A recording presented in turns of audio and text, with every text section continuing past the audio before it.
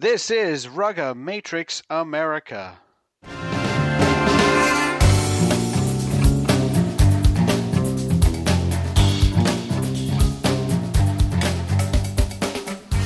Hey, welcome everybody to the show. This is Alex Goff with RugbyMag.com, and we're joined by Bruce McLean and Pat Clifton, and we've been spending a lot of time just keeping track of games because there's a lot of big games going on this past weekend. I guess headlined by BYU Utah, but some would argue Army Navy is a bigger game, and both of those were very exciting. And one Super League game which turned out to be a bit of a headliner also. But we're going to get right into it. We've got a bunch of things to talk about, and first of all, Bruce, you guys didn't have a game. Nyak's taking the Easter weekend off, but how is your Nyack guys? How are your number one ranked Xavier guys doing too? Yeah, it's a tough number one ranking when you lose a game. So I got to say that I would have to agree with the game line commenters. How the hell did that happen? I'll say what happened is we missed it. I mean, we had it, we had the result, and then in making the rankings, going through some things for some reason, we missed it going back over it, and we screwed up. So if we were to do it over again, we'd probably move Gonzaga up one and Xavier down one, but we can't redo it. So we're probably to play devil's advocate. Hasn't Gonzaga won the Jesuit Classic the last 2 years? But didn't they finish behind Xavier at the end of the season? Yeah, you see, we could argue that, but and I suppose I could, but you know what? I should go with the result. We should go with the result. I just didn't. Hey, man, it's everybody's prerogative. At the end of the day, you got to win when it counts, and now that they have it's more like an invitational tournament for the high school teams so that kind of is irrelevant since it's an invitational tournament as opposed to an earn-in, and I think that's going to be more prominent as we go forward. And I coach a JV high school team at Xavier, and I will say that the quality of the opposition, the amount of opposition, the way they play, and those types of things, I'm very impressed with what is happening in high school rugby. And I think that it's translating into college rugby, which is what we'll segue right now. There's a little bit more parity. You're seeing it now. Yeah, you sure are on both those levels. One of the things I've noticed recently is that there have been some high-profile games between single school teams and prominent U19 club teams. Well, what used to be U19, they're now called high school club. And the big change is that those high school clubs cannot have U19 kids who are graduated from high school, who are not in high school, on their teams. And the single school teams are winning most of these games, with one or two notable exceptions, Golden Gate over Jesuit being one of them. The single schools are winning those. It's very difficult for the singles. It's very difficult for the multi-school teams to get high-quality practices in. And yes, and the single school teams were able to practice. And I think that also with the not having college freshmen on the team kind of evens everything out. It almost becomes irrelevant whether or not they're a single school team or a multi-school team, although I'm not going to get into that battle. I would say it is funny. I was talking to some of the Xavier kids while we were watching a video, and our JV team had actually beaten Gonzaga, and we were speaking about it, and I said, 27 years ago, when me and Tolkien and Timmy Walsh, who I coached with, and Joe Sweeney were at Xavier, there weren't a lot of teams. B, they weren't particularly well coached, and you can generally, you were going to win your games almost by showing up. That's not completely true, but Highland was still good, and Burlingame and some of the teams in Northern California were pretty fantastic, but other than that, it really weren't that good. And as I said to them, I'm like, guys, games that we won in a walk are more difficult for you to win now. And, I think the whole thing is just raising the bar on each other. And I think that they've really they've done a lot of good stuff in high school rugby that it becomes much more of a challenge for them to be really good players and for them to be a really good team. Much more of a challenge than it ever was for us, I think. Yeah, I think like that's I was right. talking to one of my friends who's doing a youth rugby thing in Westport, Connecticut, and he was a fantastic player, ERU player, and was a and we went to high school and graduated together. And we were watching. It was actually the team that Seamus Kelly played on at Xavier, and he's like, "My God, these guys would have absolutely annihilated us." And I was like, "I have to agree. I mean, we definitely would have. They would have beaten the hell out of us. We might have been able to athletically hang with them. They were just so much better rugby players than we ever could hope to be." Yeah, I know it's exactly right. And one other thing about these rankings, and this goes to high school rankings and also to the college rankings. Sometimes we miss scores, and especially on the high school thing, we miss scores, and at one point we'll make the decision. And Pat, you can attest to this. We'll just say, look, let's just go with the rankings. We don't have the scores from such and such a league. Let's just go with what we've got because nobody sent us the information. So you might know, but you will be amazed at the types of things. I got a sternly worded email last year from somebody saying I was missing out on a team. And I said, well, we don't have any results for you. And he said, well, you go to this website and you'll see them. So I went there and I said, and I emailed him back and said, the information there is 2 years old. And he said, oh, well, we haven't updated it yet.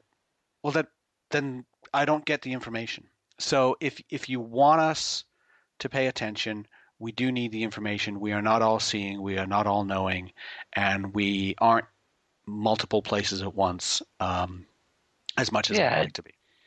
The big gaps are the ones where we have the score and we posted the result, and then when it comes to rankings time, we've forgotten. And the problem is the high school, we don't do it often enough to where, that Xavier Gonzaga game was how long ago, Bruce?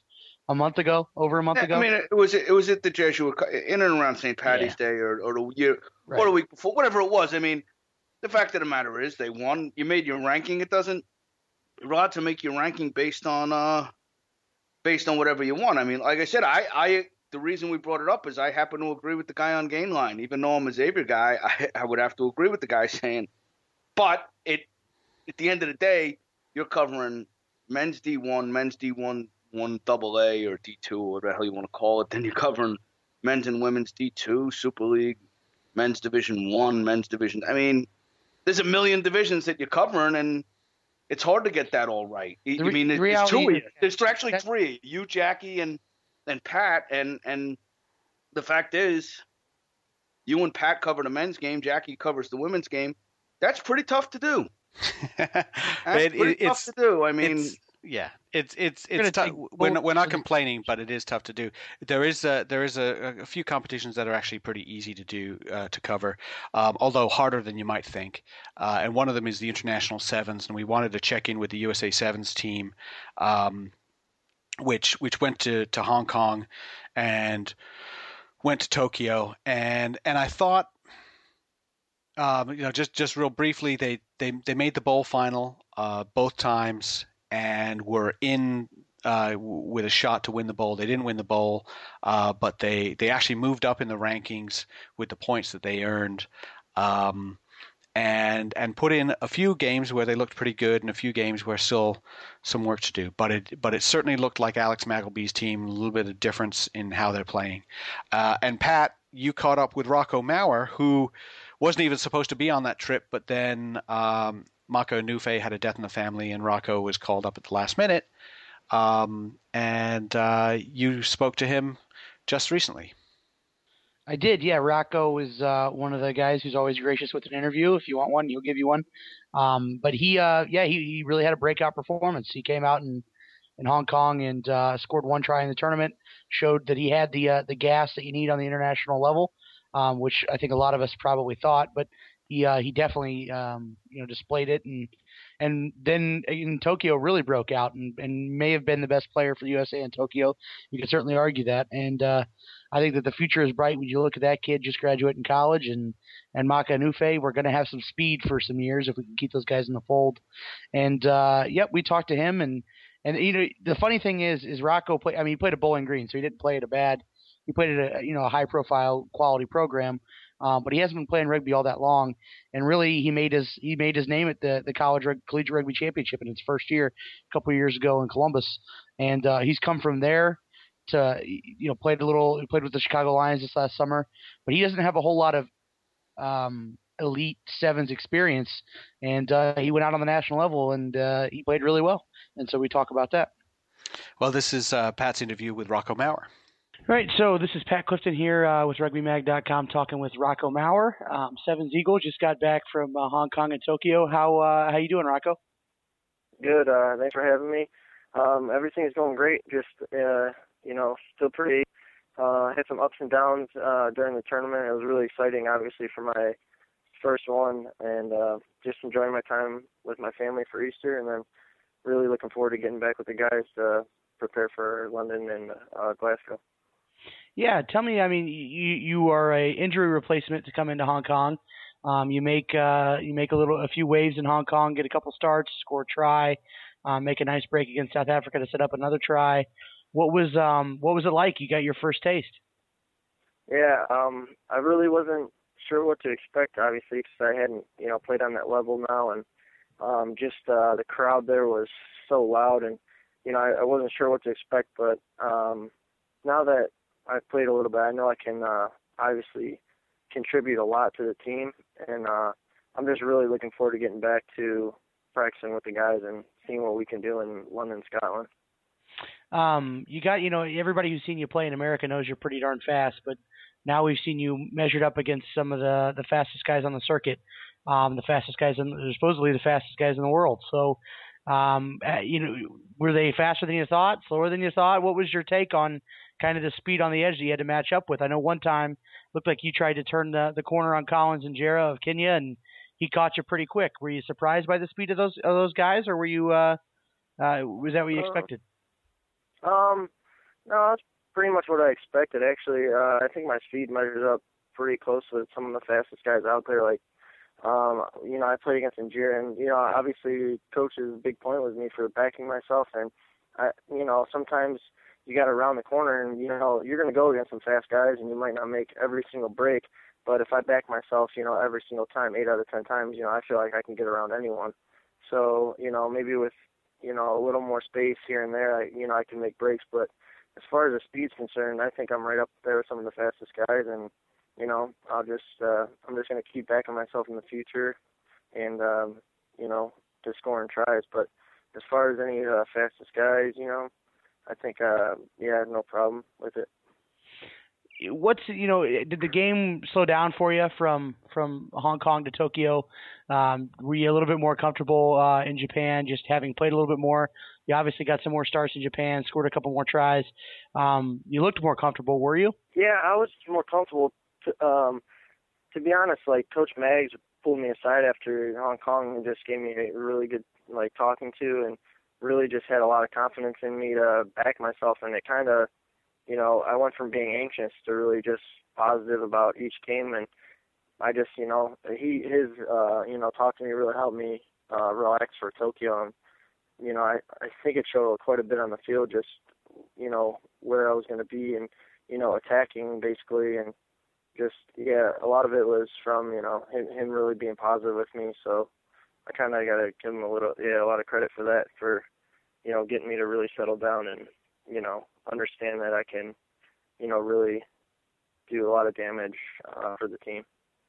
You were one of the for those who listening may or may not know, you were one of the guys that you were a contracted player, but you got left behind in the first couple of tournaments. And I know that probably didn't sit well with you. I've talked to you about it before. But do you feel like you've done enough now, or are in the process of proving that you're an every tournament selection? I'm just getting selected. I'm not gonna ever put my head down or stop working like I'm a professional, and I'm gonna keep working. I just every time I go out there, I'm gonna work no matter what. So I always have the attitude that next camp I still need to show what I can do, and I need to continue it in the future, because just because I did get at one tournament doesn't secure me a spot. And anything like that. And even if I'm playing in the future, I don't know what younger guy, might come up after that. So I'm always going to think that my, spot's going to be up for grabs no matter what, if I even get the spot, if I start getting the spot consistently or what. I'm a worker, so I'm not going to ever take it for granted like that. And I don't think right now I have a spot locked whatsoever. So I'm just ready to get back to camp and, put my head down and start getting to work with the boys. What are the things that, whether it's Alex or Andy Katoa or Davey Williams or any of the coaches, what are the things that they would like to see you work on, that they tell you that the areas where you need some improvement? I got better in a couple of aspects in Tokyo, but some in Hong Kong, but some aspects I fell off of it. So my confidence is definitely up after Hong Kong and Tokyo, but a couple of things that fell off that I need to work on is definitely my repeated speed fitness. So I need to be able to, burn some 60-meter runs back to back to back, because once I go two, I might be tired, and that has actually a little bit of effect on my defense. So I definitely want to get my one-on-one tackling a lot more physical, and I definitely like to just get maybe my fitness levels a bit more up to the standard that some of the other guys are. Like Dan Norton's for a wing is just extremely fit, and a lot of other guys on the circuit are a bit more fit. So I definitely need to work a bit in that area too. So I would say physicality and defense, and then just I'd say a little bit more repeated speed fitness. All right, Rocco. Hey, I appreciate it. Congrats on a good tournament. Good debut over in Asia. Good luck coming up. Thanks for joining us on the podcast, my man. Yeah, thanks for having me. Excited for London, Scotland. Just can't wait to get back to work. Okay, well, that was Rocco Maurer. And, Pat, you mentioned him breaking out at the CRC in Columbus in 2010, and I remember actually he had a terrific first day, and I'm going up to my room in the hotel, and he's actually on the same floor, and he's out in the hallway on the phone, and I basically stood there and made him hang up the phone so I could interview him. He is very gracious. He's a good young player and a good interview. One of the things that struck me here about the interview was, and if you are a sevens player who you think you're an elite level sevens player, he spelled it out for you. 1 60-yard run, 2 60-yard runs, those are not good enough. You have to be able to do 3, 4, 5, 6 of them in a game. You cannot be one and done. And there are a lot of players that you hear about or you see and say, wow, that guy's great. And you ask a major coach, what about this guy? And he said, he's good for one run in a game. And then there's nothing else. So he recognizes that. Rocco recognizes that, and he knows he's got to work on that because we need him more than just once. The other thing I pull out of it is, what he said about Alex Magleby, and I think that this is our first kind of example of seeing Alex being able to coach somebody up. Rocco wasn't selected, hasn't been selected the entire IRB series, hasn't played for the Eagles, if I'm correct, since the Pan Am Games, all the way back in the fall.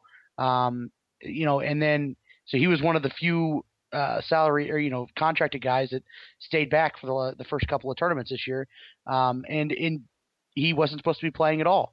And so Alex says, well, we're going to put you in there. You're the best that we have left, and do your best. And then after he does well enough in Hong Kong, he gave him a vote of confidence and really instilled in him that he believed in his capabilities and to go out there and have confidence in his own capabilities. I think that's a good sign that Alex clearly, and Rocco admits it here, kind of helped coach him up. And I think that's I don't want to make too much of it, but I think that's a good sign of Alex Magleby as a head coach too. Well, I think that's great. The bad play. I think one of the bad plays from Maurer was a play of inaction, about when he had the ball in space in one game and just didn't really do anything. He sort of dilly-dallied and ended up getting caught. And that's where Magleby's saying, we have faith in you. You've got to have faith in you. Interestingly for me, his best play was neither. I thought he was shaky on defense at times. Offensively, he's exciting. I thought it was neither an offensive play nor a tackle. That was my favorite play. It was in the bowl final against France. They had a kick. The French were chasing it down and looked like they were going to score, and it was Maurer who went all the way down to disrupt that play. He didn't really tackle the player, but he stopped him from picking it up, and then Mike Palafau came in, picked the ball up, and countered, and eventually the USA scored. Now, they lost that game, but they lost it by only a try. Had they given up that try there, it would have been very different. So I was happy to see that kind of play. That kind of it shows a lot of guts to do that sort of thing. Bruce, did you see much of those games? What did you think about the team and the approach? I mean, it's difficult to tell the difference in the approach. You got to remember that Mags and Caravelli are very close friends, and in many ways, when Mags came out of school and played for the AC, he was playing for Caravelli. Then when he played Eagle Sevens, he was playing for Caravelli, and then when he was the video analyst for Eagle Sevens, he was Al Caravelli's video analyst. So there's a real heavy influence, probably both ways, in that relationship. I think that where we'll really see how Mags puts his mark on this team is going to be in the tournaments in May in the UK.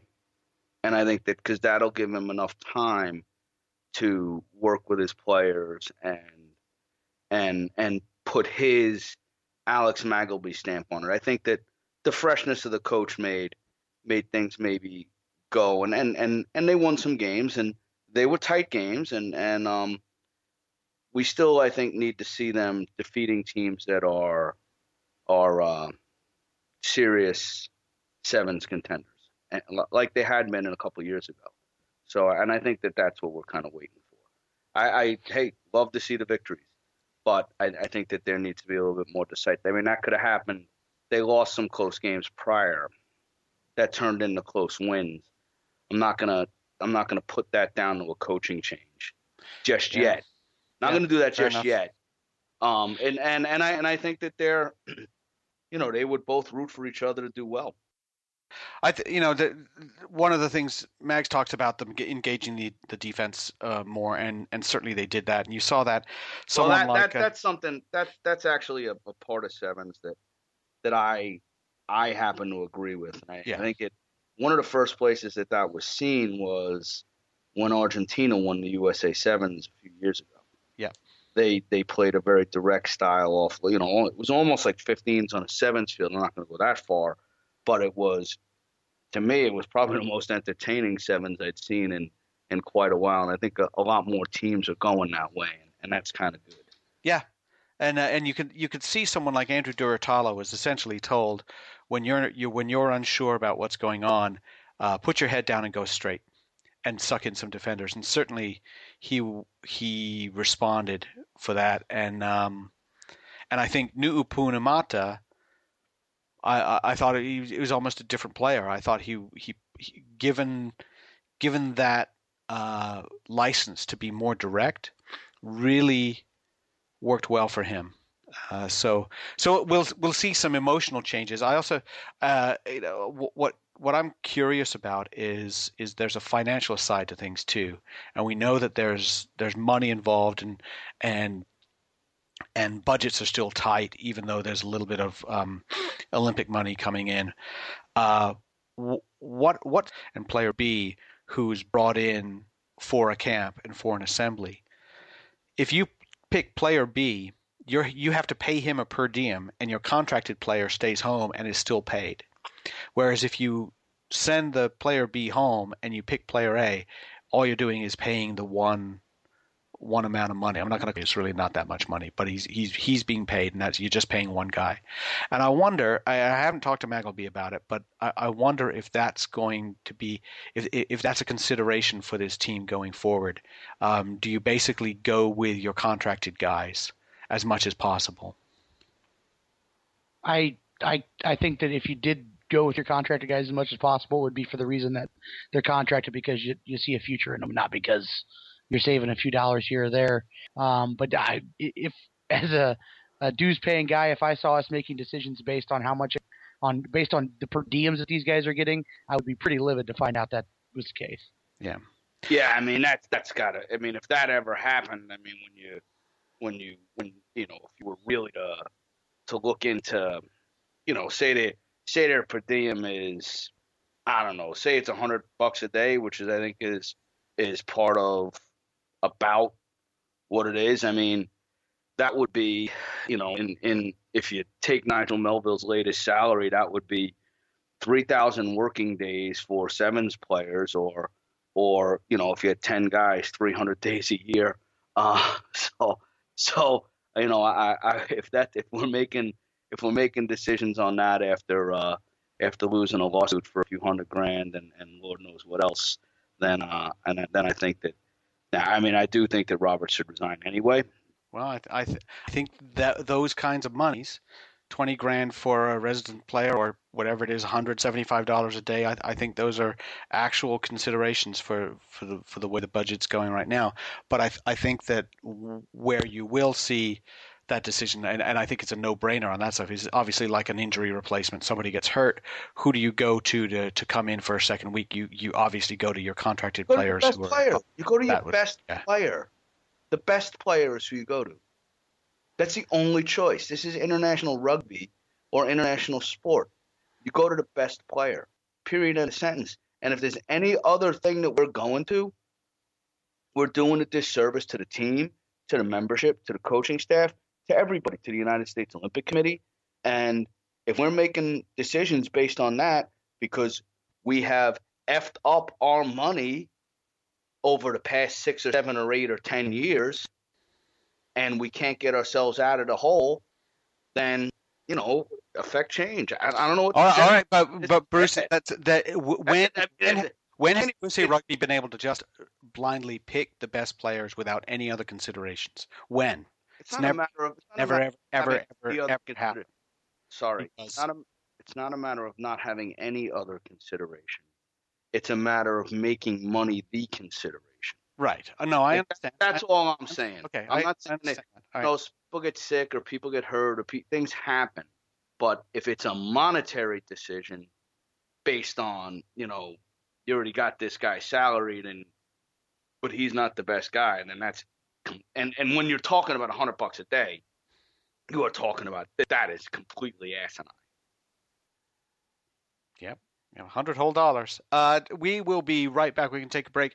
The conclusion on the U.S. Sevens team seems to be, and I think it's a fair conclusion, saw a little bit of change, and just as it is with the residency situation, the contracting situation, just as it is with the new coach, the little bit of change is not the be-all and end-all, and we're going to see more.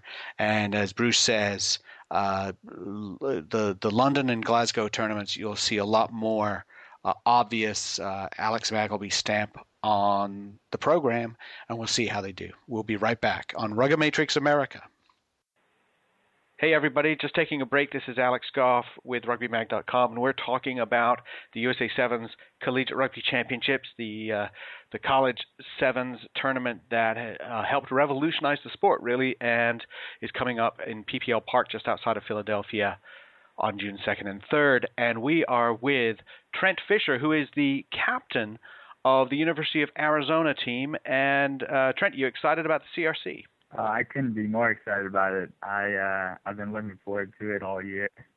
Really is a great experience. I'm glad you had a good time. And the thing is that Arizona had a really strange tournament, in fact, last year, because you were there last year, in that you swept your pool play games. You didn't allow a point, and then kind of got upended in those quarterfinals. We kind of thought you might be going all the way to the final. Tell me a little bit about how great it felt on that first day, but also second day was a little bit disappointing for you. Yeah, I mean, we've been thinking about that all year. We really came out strong the first day.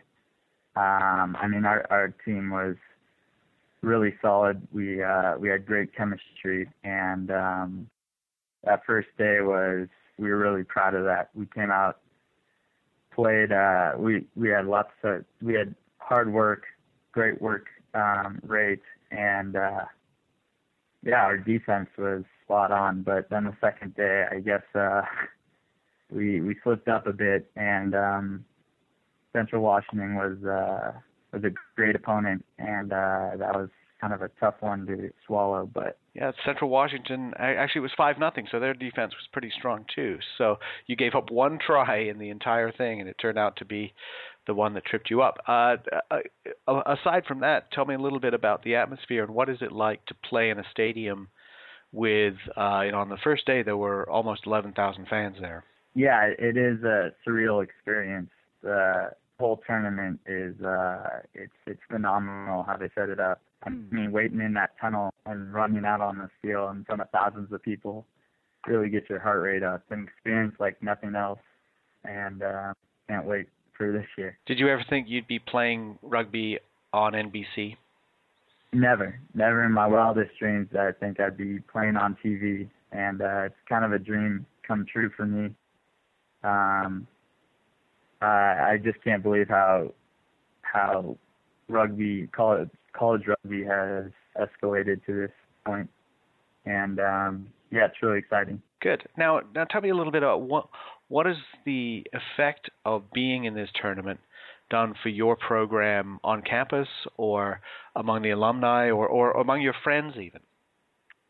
It's taken it to the next level. I mean, you do get noticed more often, and alumni really take notice more, and they try and be involved in the program a lot more. Yeah, it's really exciting. Well, Trent Fisher, University of Arizona, you're going to be at the USA 7 CRC June 2nd and 3rd at PPL Park, just outside Philadelphia.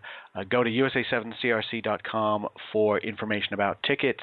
And you can also go to wildcatrugby.org for extra special news on the Arizona rugby program.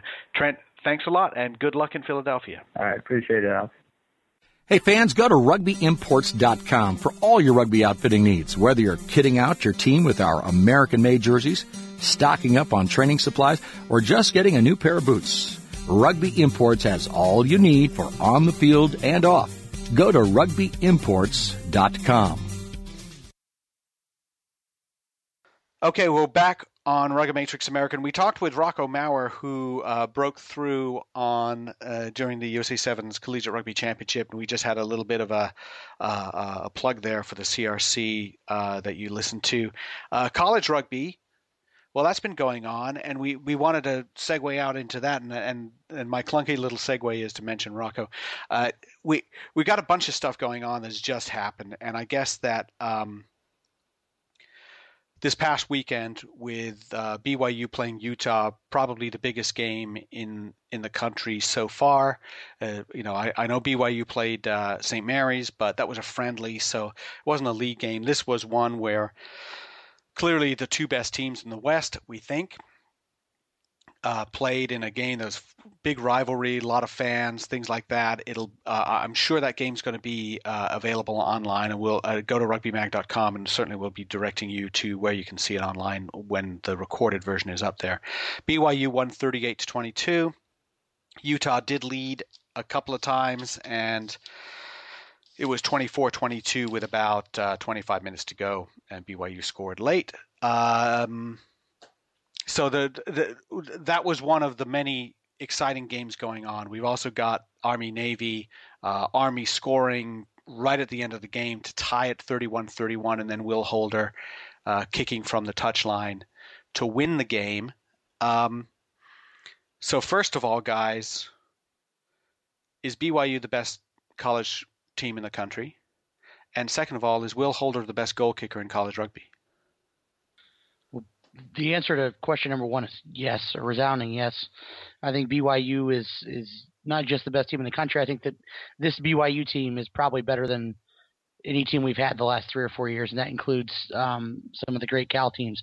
I just think that the talent that they have amassed at this point, at this age, is so good, especially in their halfback connection and all over. I mean, Ryan Roundy is one of the best I've seen since I've been paying attention to the game. I think that they're just really, really good all over the field. And I think that they absolutely are the best team in the country. And I'm not surprised by Utah keeping it close. It's obviously a rivalry game, but I think it kind of, the way that they were able to compete in this game kind of solidifies to me that I think they are probably the second best team in the country. And I might get some argument from Bruce about St. Mary's or potentially Army or Life, but I think that Utah if not the second best team in the country, they're certainly number 3 or number 4. And I think it's great that when we have rivalries like this, that it's actually a really, really close game.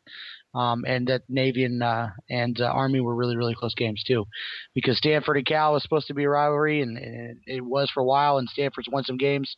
But these games like this, Army, Navy, and Utah, BYU, make it really exciting. I mean, I would have to say that BYU is certainly the best college team in the country. I would also have to say that Pat made a very rich statement saying that it's the best team in 3 or 4 years.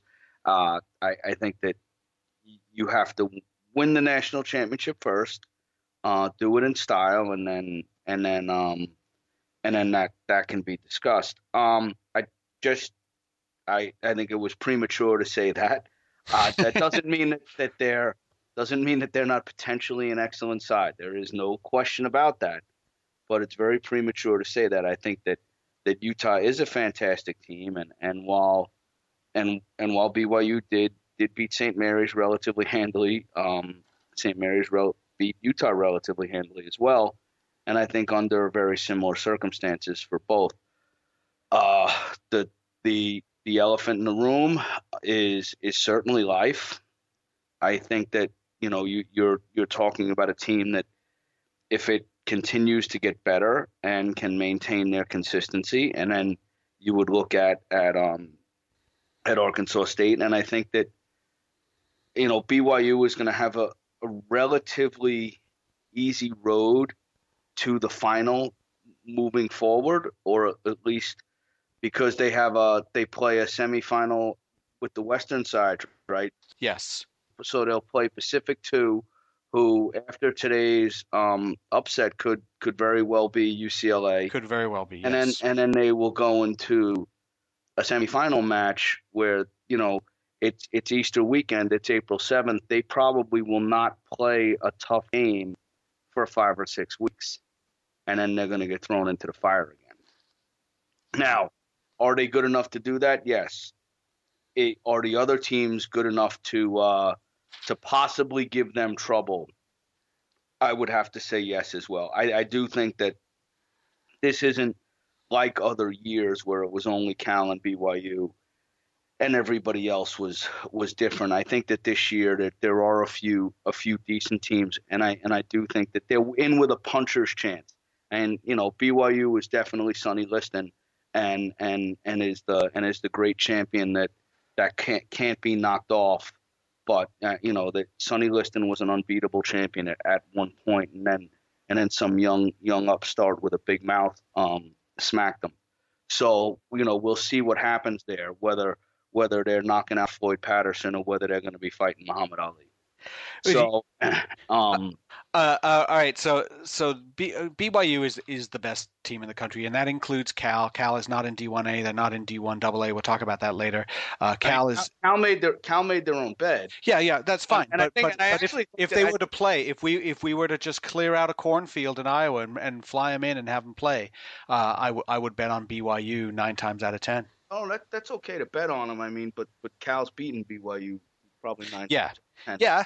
Well, I'm saying now is that, Cal made their own bed, and what happens in the future, I think that looking at what happened this weekend makes for quite a compelling argument for the success of the college Division 1A. I mean, you really, you saw an Army Navy game, a BYU Utah game, and then Central Washington and UCLA went upside down. I mean, where else would you say that UCLA beating Central Washington in anything is other than probably chopping down trees is an upset.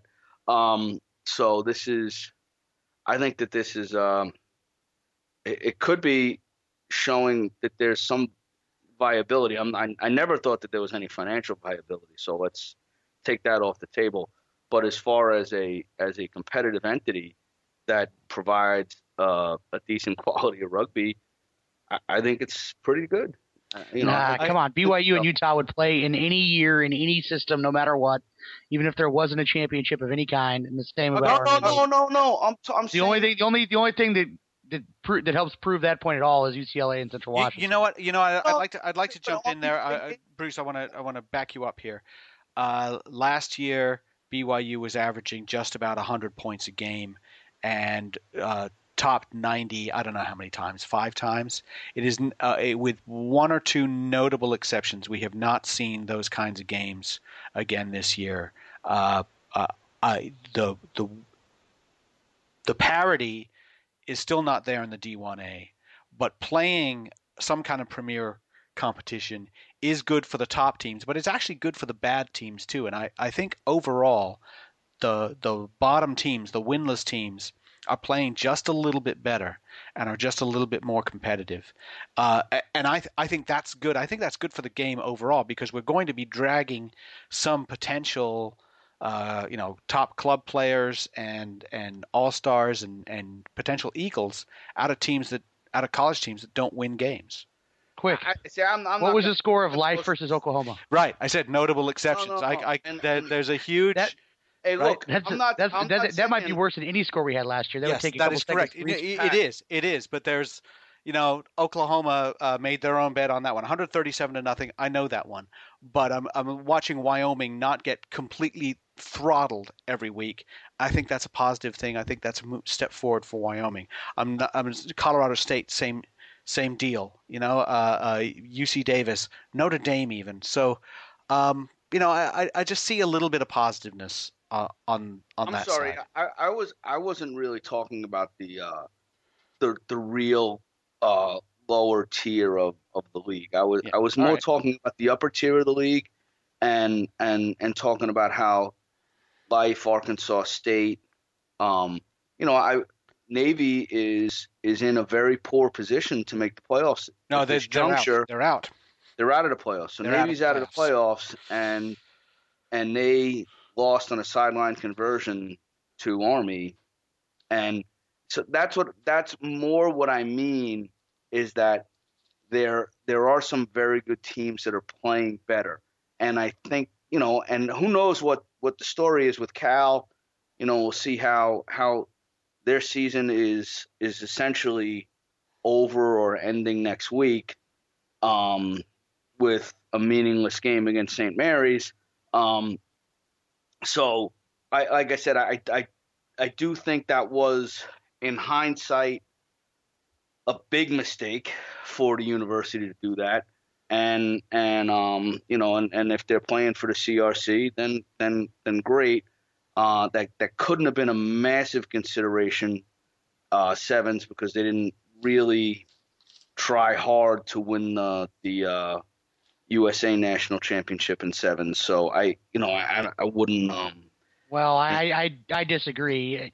I don't think that. I think if you talk to a lot of teams around the country, especially if you talk to any team that has won a national championship, not somebody that's never hoisted that USA Rugby title before, I think that you'd find a lot of people that would much rather win the CRC than the national championship. Oh no, I'm not, Pat. I'm not saying that in terms of sevens. I'm certainly not. What you said was what I'm saying. You didn't think sevens was that big of a consideration because they didn't try hard to win. I didn't think it was that. No, I said I didn't think it was that big of a consideration for them getting out of the college premier division. And how it gets spun in the future is different, but it wasn't a big issue when we spoke about it in the interview that we had with Jack Clark on this show. And so I don't know that sevens was a big part of them saying, hey, yeah, we're not going to play in this again. I think that they might have – I think that they might regret the decision that they're making right now. Next year, I'm sure it'll all be fixed and they'll figure something out.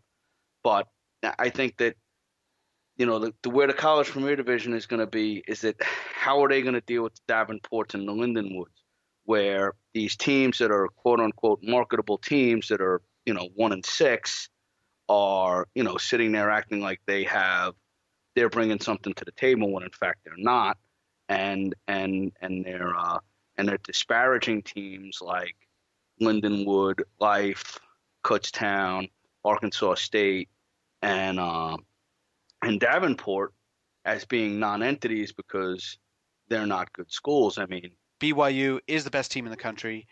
They have far and away the most imposing forward pack in the country, and a halfback combination that works terrifically together, and two centers in Hoseki Kofe and Paul Lasike, who are just great. And I think that they're on the inside track to win national championship, but they could be tripped up. I like Life second, but they need to win a national championship, as you said, Bruce, with perhaps some style to be thought of as, the best team of recent times. 2010 Cal team with Hawley, Scully, Fry, Asbin, Rook, Engelbrecht, and I'm probably missing a couple of guys. Dustin Munn was a lights out, amazing team. Cal is not as good as they were. Cal is not as good as BYU, and Cal would struggle to be in the top three right now, I think. But at the same time, it's hard to gauge because they're not playing meaningful games. The issue that's going on in college rugby that maybe we need to talk about is the adoption of new collegiate eligibility regulations. They haven't been adopted officially yet. The lawyers are going over them right now. But eligibility will start when you graduate high school, not when you enter college. So that's a big change right there.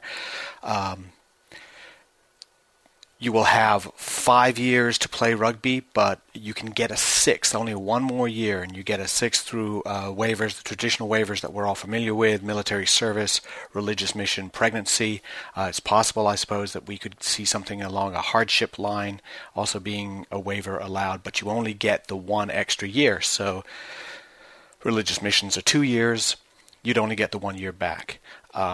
You also, with the eligibility starting when you graduate high school rather than when you matriculate into college, what that means is you get an overseas player, let's call him Mornay from South Africa, graduates from school there, and then he decides to take some kind of post-secondary school study, or he works for a couple of years, something like that, and then arrives in the United States to play rugby and go to college. He's already used up 2 years. He can only play for 4, and he won't be able to get really much of a waiver on that. So that makes a difference. You also see that the limit, the way this is set up, it's a de facto age limit. You're not going to get those 26, 27, 28-year-olds playing college rugby anymore. I think it's exaggerated perhaps how many there are of those, but you're not going to get them with this kind of rule. So does that make sense, guys? Is it fair? Is it right?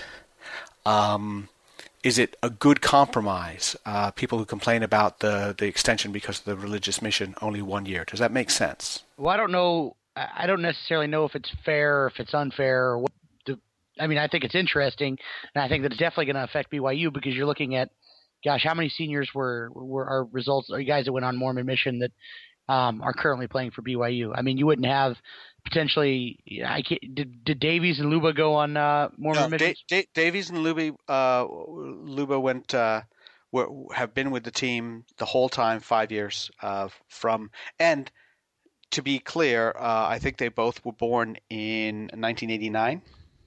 Okay. So they are not astoundingly old. So let's take like Viliami Vimahi, a guy who's not there this year but was there last year. What was he, right, 26 or 27 last year playing? I think that you take away 1 year of some of these kids, and I mean, Mikey Sewell probably falls into that. So I think it's interesting. I think it's BYU's probably going to have to maybe shift the way that they operate if this stuff does in fact go into effect like it looks like it's going to. So that's definitely interesting. And BYU is not the only team doing it.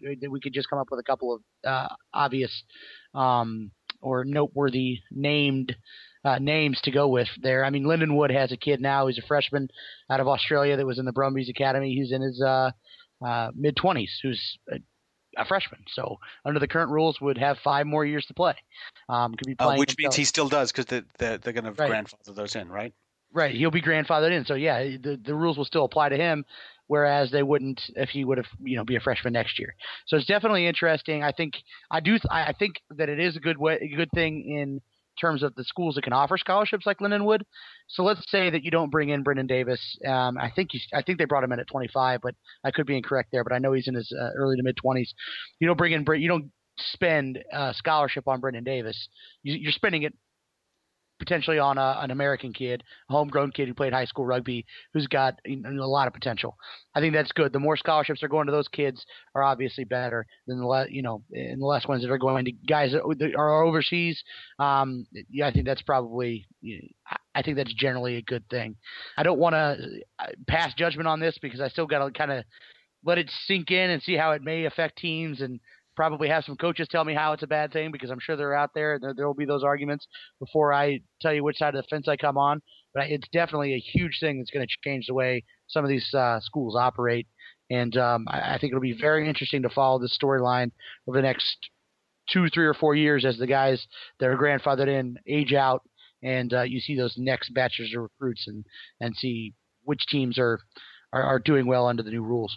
Come on. Where is USA Rugby even getting involved in this crap? I mean, to me, it's completely asinine. Somebody's in school, they're in school. They can play for the school, and that's the way it goes. Bruce, let me say this.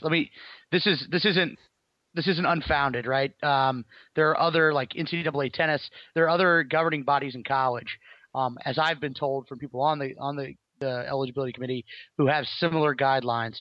I believe tennis and hockey were the two that I was told. Ones where you do get a lot of overseas players have adopted similar eligibility guidelines. So it's not completely unfounded. No, I know. Congratulations to them.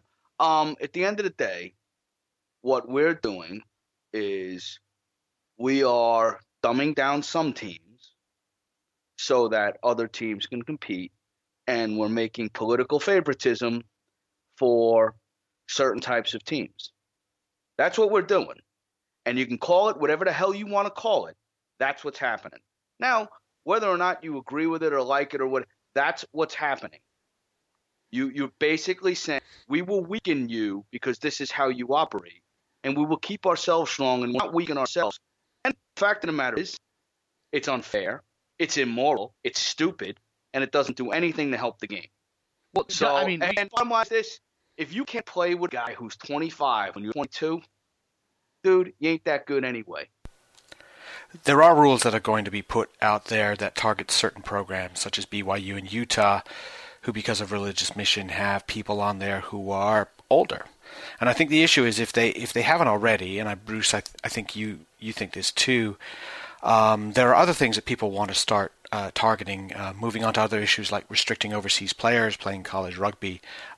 This sort of has an unintended effect there. And you're right, they shouldn't be looking at that. Look at college hockey. I mean, if you limit Canadians playing American college hockey, you hurt college hockey. And you're going to see New Zealanders, South Africans, and people from the Pacific Islands playing rugby because that's their sport. That's the sport they want to play when they come to the United States to go to college. But there is a moral, I guess, I don't know if it's moral, but there's a loyalty aspect to USA, to American rugby, not USA rugby, to American rugby, that if you run a college program, you should do your very best to try to develop American players. We can't legislate it. Legislating it has screwed us up so many times. We saw it in the clubs, the old the NASBOTA rule, right? When NASBOTA helped the Dallas Harlequins win a national championship, so immediately all the clubs got together and said, we're going to ban foreigners from playing club rugby in America because a foreigner came over and helped some team win. And then they just we struggled with that for 20 years almost. We don't want to see that. What we want to see is something like Kruger van Biljon at Davenport feeling that it is necessary to get young kids from the local area to play on his team. Matt Huckabee, who's an American coach who depends on foreign players at Arkansas State, still feeling that it is necessary and important to get young American players from Texas, from Arkansas, from Hawaii, and talk them up and coach them and get them to be better and get them to be part of his program. He's got to feel that pressure. And the best pressure, guys, I think, is the pressure that comes from people like us And from fans and people who follow the game, I don't think the pressure comes from a rule that says, and we know there's no rule right now limiting foreign players on college teams. But I just, if we're going that direction, that having a rule limiting foreign players is a bad idea. I will say that, listen, you're right. That's not what's happening, and you did preface it, but I want to emphasize it. But I also want to say that this isn't just about getting people not to be 27 playing college rugby. It's also about simplifying the rules so they're easier to mandate. If you look at the eligibility rules and you look at, if you paid attention to the UC Irvine stories that we ran, you understand that a lot of the eligibility regulations are extremely hard to actually follow through on. By simplifying them, by giving the exact reasons why transfer and waiver requests, all those sorts of things can be granted, and by making it easier and more black and white instead of all this gray area, you make it easier for teams to actually be on the same level playing field, whether where these kids are coming from or how old they are or not. But by tightening up the rules and making them simple, more simple, like 5 years from when you graduated high school, not having to look at a transcript. But for my alma mater, these guys went and played at the West semifinals the other day. They had a kid who took an AP class in high school who the West was trying to say, no, you can't play because you took your first college course 8 years ago, even though it was or 7 years ago while I was in high school. Well, that's not really USA Rugby's regulations.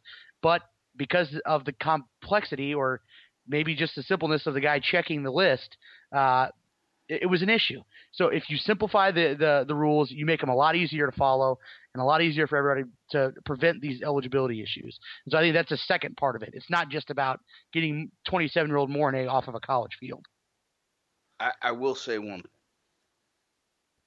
The problem is it is essentially a classist and essentially a racist thing. If you wait to go to college, then you're like, if you have to work a year or two after college, you got to go do something, you're screwed. And I don't think that's right. Regardless of what I do personally think that most of, I know Ron Leschewski, and I know that he is definitely a massive supporter of Americans and playing American rugby. I do know that the foreign coaches that are very dedicated to American rugby, the Salty Thompsons, Paul Barfords, and Jason Paynes, and those types of guys, they want to promote American rugby and American players. And I think that that we're trying to make a rule for no apparent reason. While I get it, and they can say, hey, the foreigner thing, the real one that got to me was 5 years from the date of your high school graduation. Like, why? A guy goes out and he gets a job or does whatever and decides he wants to go to college. He goes somewhere. He's not allowed to play rugby. Like, to play rugby, most people aren't elite rugby players. 100,000 people play in America. 100,000 people play rugby in America. 15 guys are on the Eagles. There's 10 guys who were sevens guys. So what? There's 30 of them total, maybe. I mean, come on. I mean, is that what we're sitting there worried about? Those 30 dudes? Over 100,000 guys? That's all I'm saying. And I'm just saying, like, when the hell did rugby start becoming this crazy ass? I remember talking to the old Blue guys and stuff a couple of years ago, talking about people playing division. Like, when the hell did all these teams start to fear playing like the A-side guy from Old Blue or the A-side guy from the AC? Like, are you kidding me? It's been happening. When did this? It's been happening for about 10, 15 years. For about 6 or 7 or 8 years or whatever it has been. That's it's about sports. It ain't just rugby. It's but sports.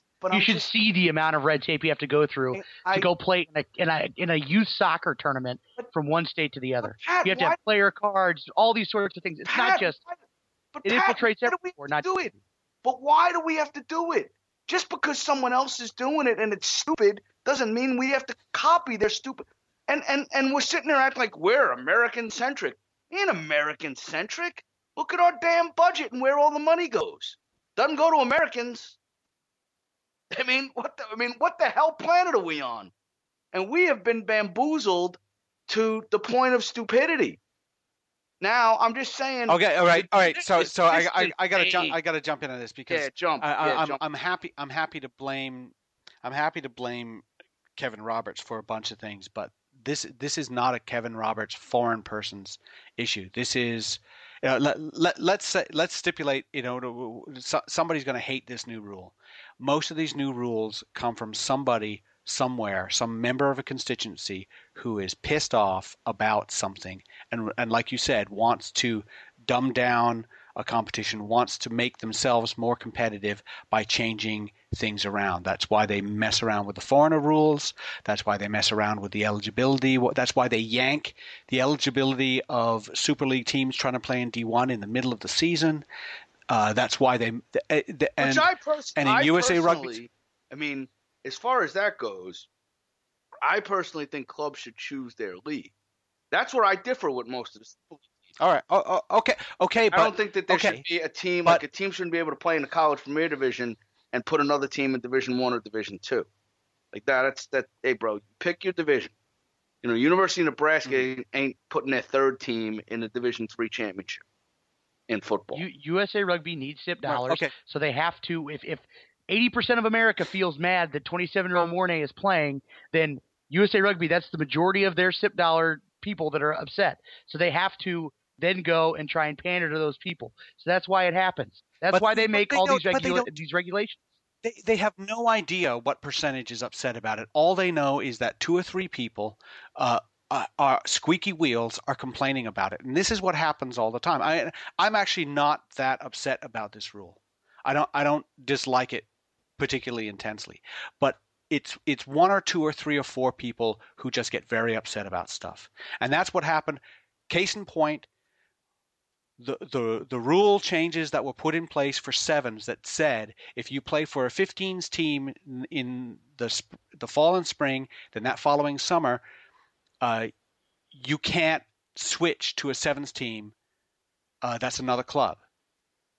They had rules about what number of players you can bring into your sevens team from within your territory and what you're allowed to bring from without your territory, and that entire thing was started by people who were upset that Nova had brought in players from various different places to play and become really good sevens team. It's ridiculous, but it wasn't 80%. It wasn't. Nobody did a survey. Nobody asked anybody. It was a bunch of people got upset in the Mid-Atlantic territory, and they somehow affected change. Why did they affect change? Because they were loud and they complained and they came up with a plan. Somebody said, "Yeah, sure, fine, whatever."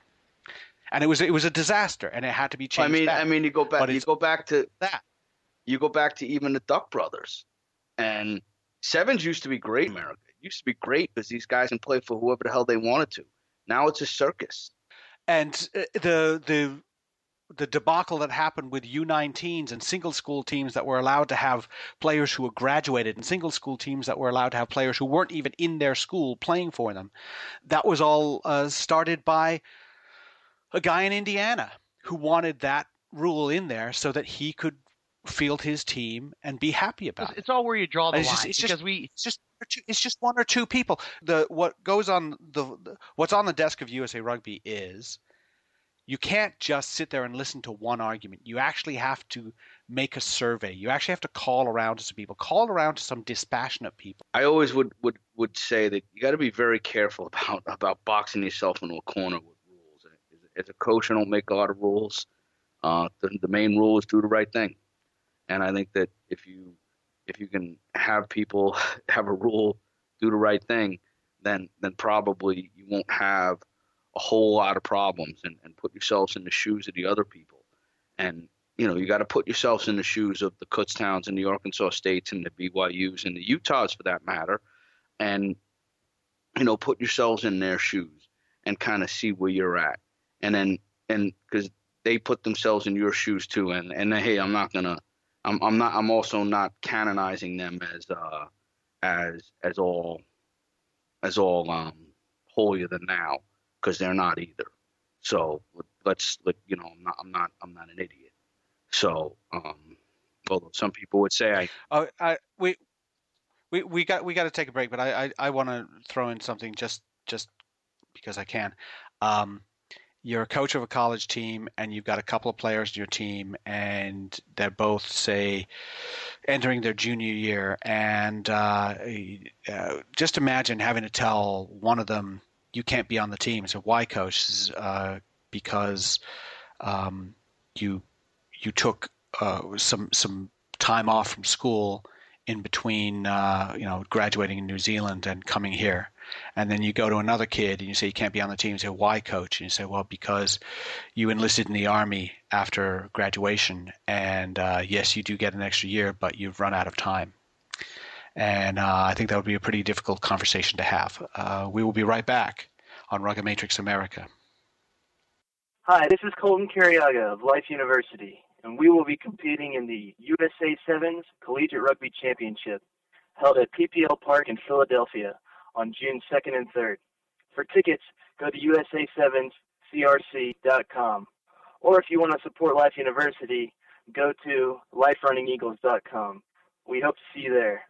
Hey fans, go to rugbyimports.com for all your rugby outfitting needs. Whether you're kitting out your team with our American-made jerseys, stocking up on training supplies, or just getting a new pair of boots, Rugby Imports has all you need for on the field and off.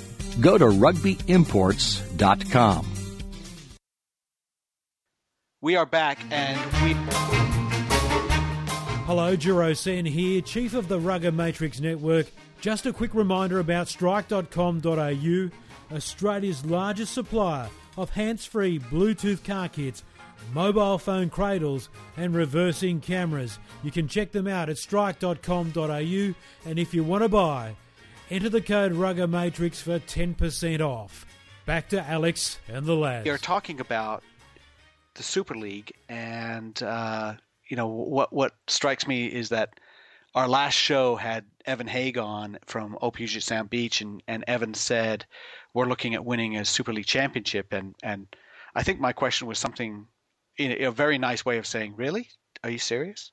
But that's the way they feel, that in Seattle they're looking at hopefully winning a Super League championship. Well, this past weekend there was one Super League game in there, and it was Puget Sound at San Francisco Golden Gate. And if you have been under a Super League rock for the last 3 years, you may need 2 times in a row, and won twice, but they did lose New York Athletic Club in 2010.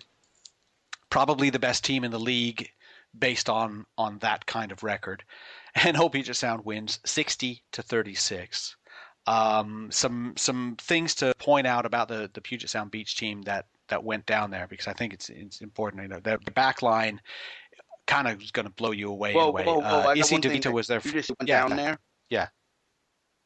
That happened in San Fran? Went down there. In San Fran, right. Yeah. Oh, That's correct. That is laying down. Yeah, it is. And, what happened was the week before, Izzy DeVita, the fullback for Puget Sound, very exciting, very fast player, gets knocked out of the game, gets a late tackle, breaks his collarbone. He's not available for the season. And what happens is Puget Sound looks around and realizes that Mike Palafau is a player without a team. The Utah Warriors have fallen apart, and he's not playing for anybody else. They get on the phone and they get him in to come cover. And Palafau started at fullback and was terrific. That sort of thing is a great pickup, and good for them for getting that done. And then they also get Emosi Vakago in there at scrum half, a Fijian 7-star. Miles Cregwell comes in. He's been playing a lot of 7s, but he hasn't played any 15s and actually looked very, very good coming in off the bench. Andrew Duratalo is on the team. Rasakila is out in the back, so Nick Hawkins goes on the subs bench. Kellen Gordon, Central Washington player, coming in. They've got a lot of new talent, some of them recruited, some of them coming up through the college ranks. It's pretty impressive. That's what happened. OPSB went out and added 4 monsters. It did, and Golden Gate, if we're being honest with ourselves, is in a down year, right? I mean, who'd they lose? They lost. You could rattle off all the guys they lost. They lose Samu Manoa. They're without Chris Biller, without Mile Pulu, they lost more than Old Puget Sound Beach just gained, and that's got to be one of the most productive week and a half of recruiting I've ever heard of. Adding those 4 guys. So I don't think it should be a shock that they lost. I think it's true, and you don't forget they also have Philippe Butitu, who is Davita's older brother, playing on the wing. They got William Rasalika, another guy who can move, really dangerous. So the key for Puget Sound is win ball, and their captain is Josh Osborne. He's a prop. He's a very good prop. Oliver Kilifi is a young, up and coming prop, and they also have I don't think he played, but Vladimir Natsakanov, also a good young prop they have there. Aaron Fry, Kellen Gordon scored an intercept try. I think he scored 2 tries. He's a Central Washington product that they have, can play front row, but they have on the flank.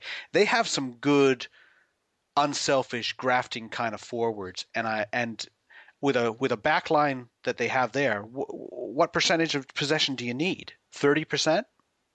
I'm thinking they got more than that to score 60 points, but you really don't need that much. If that win puts Puget Sound in the upper echelon in the West, though, the question, Bruce, for you, since this is the team you're coaching, is the same true of Nyack, or do we not know yet because Nyack and Life haven't played? Well, Nyack and Life haven't played, and I don't know that any Nyack or Life team is capable of putting 60 on Golden. I don't know that I don't know that we would be in the same class as Puget Sound. And I will say back, and we haven't played them in a while, and back in 2010 when we had played them, and I think I said 2008 before, but it was 2010, and I do remember one of the things that Mike and I had spoken about. It's like, it was almost like every single point we earned, and I think we scored seven or eight tries, was we earned it. I mean, we plowed our way down the field and earned it.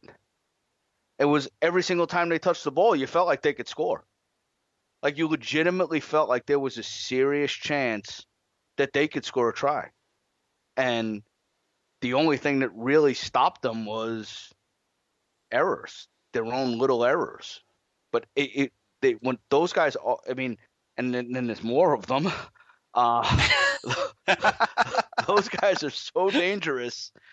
It's almost unfathomable how dangerous they are.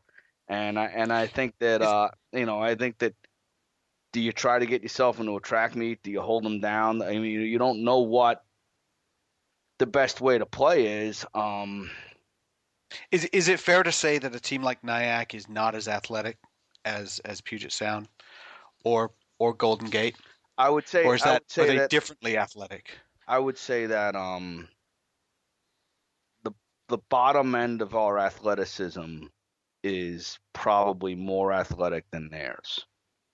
Although they would be stronger than us physically, the top end of our athleticism is not in their class. I think that also we can bank on the performance of our players, meaning that we know what we're going to get. And that's the way we recruit. It's the way we select. We tend to select on defense. We tend to select on, their teamsmanship. We tend to select on the way that they'll grind the game out. We tend to select that way. And so that's kind of how we play, but we also know what we're getting. Like, you don't see brilliance one week and disaster the next week. You see a pretty good player one week and a pretty good player next week and a pretty good player next week and a pretty good player next. Like, you don't see anything. It's like, and then every once in a while you make it, wow, that guy's really good. But that, nobody ever looks, hey, I mean, over the last 3 or 4 years, we've probably scored 7 or 8 tries, 8 or 9 times, and had 7 different try scorers. It's just, we don't really have any superstars on our team. The thing that makes Puget Sound more dangerous now is that they do have superstars now. There's 5 of them, as opposed to, we don't have any superstars, but like we do have a couple really good players, obviously in Petrie and Stanfill and Neil McMillan. But everybody else, Brian Doyle is playing fantastic. But, I've mentioned, and I can mention James Denise.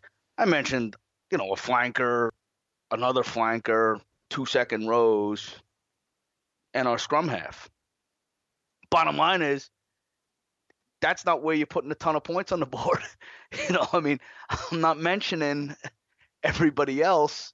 Those guys, when you're mentioning the great players on Puget Sound, you're mentioning guys who put points on the board. I've been to every Super League final that Nyack has won, and every single time you've seen those teams line up next to each other. Belmont Shore twice and Golden Gate the other time, and you look from man to man, and there'll be a couple of guys on Nyack who look a little faster or look a little stronger, something like that. But overall, it almost looked like men were playing boys. Yeah, it really was. They don't have any chance. You'd look at it and say, I don't think Nyack has a chance. And you won 3 games, all 3 of them really close, but won them with fitness. You won them with intelligence and tactical intelligence. You won it on defense, and you won it with goal kicking and a little bit of luck. Hey, there was a little bit of luck involved in everything, and yeah, you would sit and say, and you would almost have to say every single time, how the hell that happened?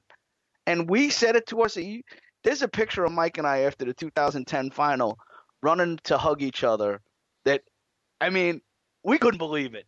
It was just one of those things like, how the hell did this happen? Okay, so look at Old Puget Sound in this situation. Evan Haig, head coach, he has to know now that the team has a target on their backs, but he also has to maintain this level of play. You can't do it for just one game and say you're okay.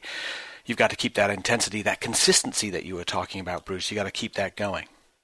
You know what? It's not going to happen because Evan's Australian. And Australians are pretty laid back, and the stars of the team are Fijians, and they're about as laid back as it gets.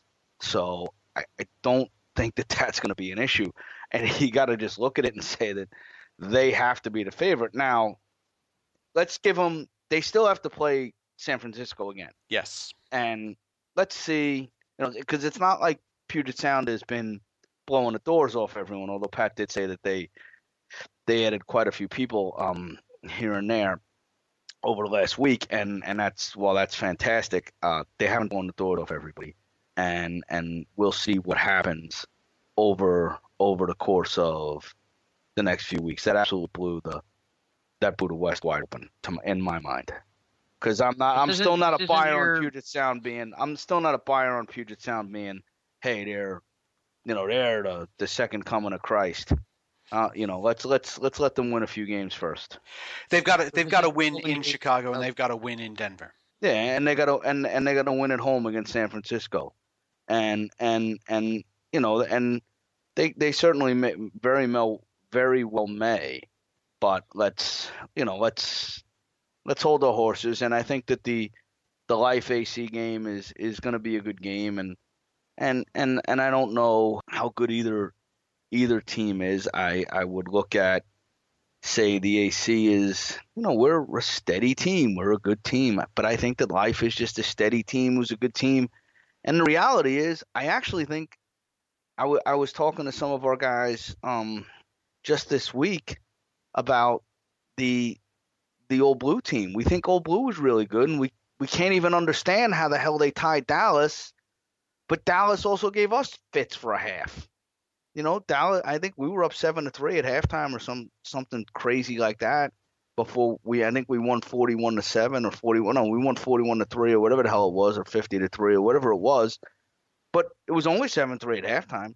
So, and Old Blue, so those teams aren't that bad. And Boston, I think that once Boston gets its legs under itself and kind of they had a very devastating injury in their fullback.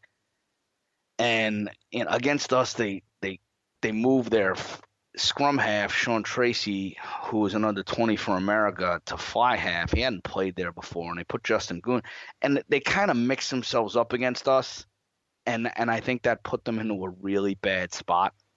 And I don't think they didn't cope very well with it, and they got down pretty quick, pretty early, and pretty heavily, pretty early. And then they went down to Life and played Life pretty tough. I think it was 22-15 or something, or 22-20, not, probably 15, 20 minutes to go.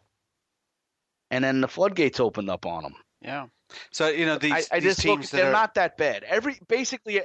Everybody's not that bad, and nobody's really that good. So I'm not going to say, I'm not going to sit and say, we're the second coming of Christ, because we're certainly not. And if I would have thought of the top teams are almost unquestionably Golden Gate and Puget Sound at this moment.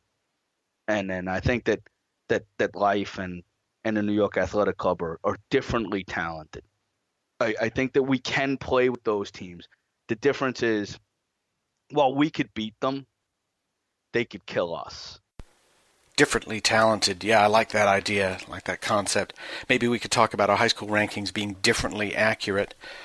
I think we're getting a little bit of Lou Holtzness from Bruce McLean, because New York Athletic Club is a very good team. We do have sort of an east-west split, the eastern style of rugby versus the western style of rugby, but 4 really outstanding teams so far that I like. I like watching them play. But we are out of time right now. It's been a great discussion. We've covered the gamut, it seems to me, and we still have a lot to see how everything shakes out on D1A college, D1AA college, which we didn't talk about too much, even high school stuff, and of course developments that come through in the Super League, and we'll all be here to talk about it. For Bruce McLean and Pat Clifton, this is Alex Goff thanking you for listening to Rugamatrix America.